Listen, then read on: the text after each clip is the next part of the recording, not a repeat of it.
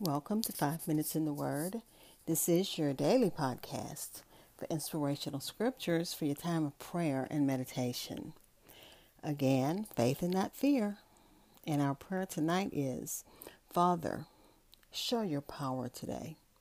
Let your favor be upon me, our country, and the world.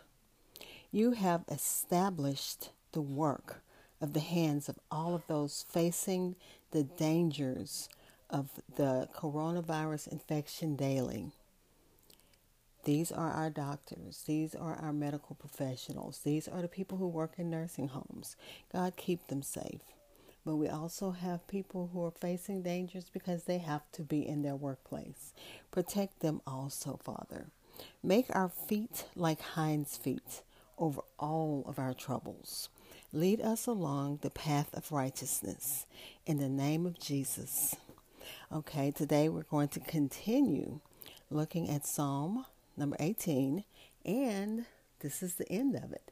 This is verses 43 to verse 50.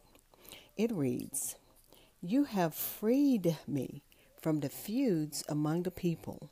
You have appointed me the head of nations. A people I had not known serve me. Foreigners submit to me cringing. As soon as they hear, they obey me. Foreigners lose heart and come trembling from their fortifications. The Lord lives. Blessed be my rock. The God of my salvation is exalted. God, He grants me vengeance and subdues peoples under me. He frees me from my enemies. You exalt me above my adversaries. You rescue me from violent men. Therefore, I will give thanks to you among the nations, Lord. I will sing praises about your name. He gives great victories to his king. He shows loyalty to his anointed, to David and his descendants forever. Now let me read that last verse again. Therefore, I will give thanks to you among the nations, Lord. I will sing praises to your name. He gives great victories to his king. He shows loyalty to his anointed, to David and his descendants forever. I'll be right back. Again, that was Psalm number 18, verses 43 to 50 from the Christian Standard Bible. And again, forgive me for all the noise in the background. I'm out of town and I'm in like the Twilight Zone. So thank God that I actually have a connection. Okay, back to what we were talking about. Psalm 18:44 says, As soon as they hear of me, they obey me. This tells us how we should obey Jesus. This not only tells us of the obligation of the believer, but also that one can immediately come to Jesus Christ, be converted, and live obediently to God. No probation period is necessary. In these times, I heard my cousin say that this is really a time of revival.